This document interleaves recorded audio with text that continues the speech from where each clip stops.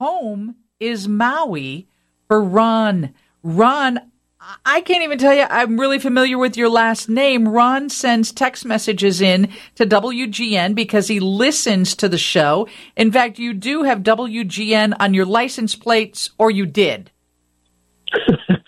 No, it's actually Ron Lasoya. Yes, I live here in Maui. I came here to work for United Airlines.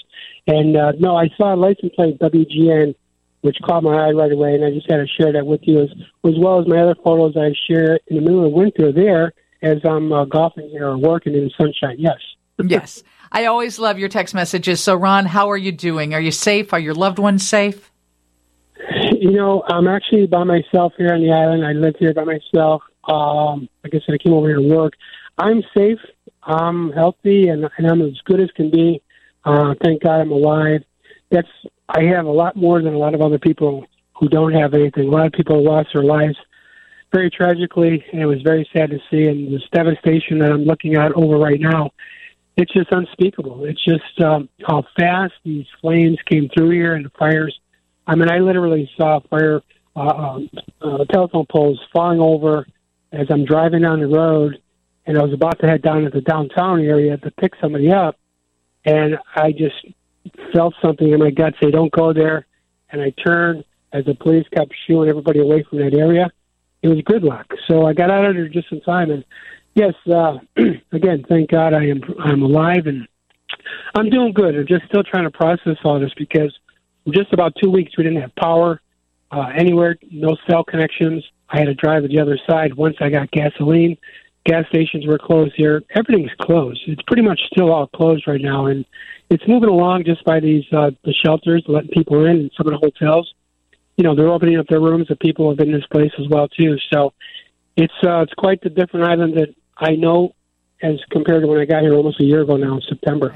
I bet. I know President Biden was arriving in Maui today. Has that happened, and how was he received?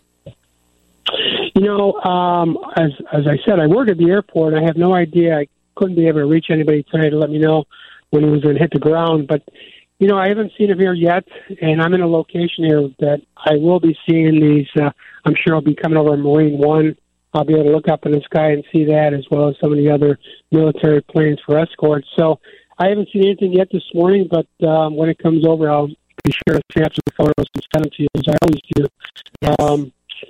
Yeah, it's going to take a long time. This town is a historical old town, fishing village here, and some of those photos I sent in earlier to Andrew, your producer, take a look at those. I mean, one of them was really caught my eye was the old statue of the old sailor there standing in front of the Pioneer Inn down at Banyan Park, and that is completely all gone. Is the tree gone? Is the banyan tree gone? You know what? I was on a boat the other day, sailing by it, and I can see it, but it just looks blackened. So it's singed up pretty good, they say, but nothing has totally fallen over there. But a lot of palm trees, of course, are just wilted or just fell over, as well as anything else that is standing. It's gone. It's just. And how much debris is in the water? Well, that's the interesting part. When the fires were sweeping through, it threw so much ash and hot ash into the water, it formed a layer.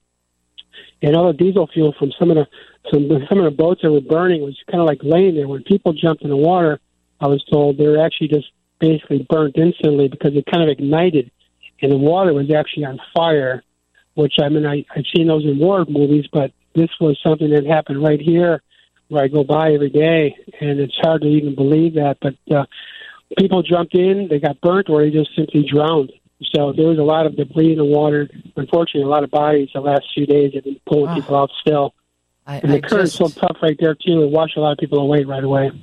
We speak with an ER doctor there, and he has said that he expects the death toll to be close to 1,000, if not more. And he said a lot of people did perish in the water, and that's where people sought refuge from the flames. I'm glad to know you're doing well, Ron. We're praying and we're hoping that Maui, especially Lahaina, can get back to where it was, because that whole island depends on tourism. And you working for United at the airline, you depend on it as well. But I'm glad you're well, and thanks for taking the time to call the show today. Sure. Well, thank you. And yeah, it's gonna come back soon. Who knows when? But with United, it's already been slow, 2 flights a day, nothing else. But I just want to say hello to all my United friends back in Chicago and O'Hare. I think I'm going to come back and do some de-icing this winter. I think I need to get out of here. I bet you do. I bet it's just a traumatic place to be right now. So we'll be here to welcome you when you come back. Great. Thank you, Lisa. Great show. Have a great day.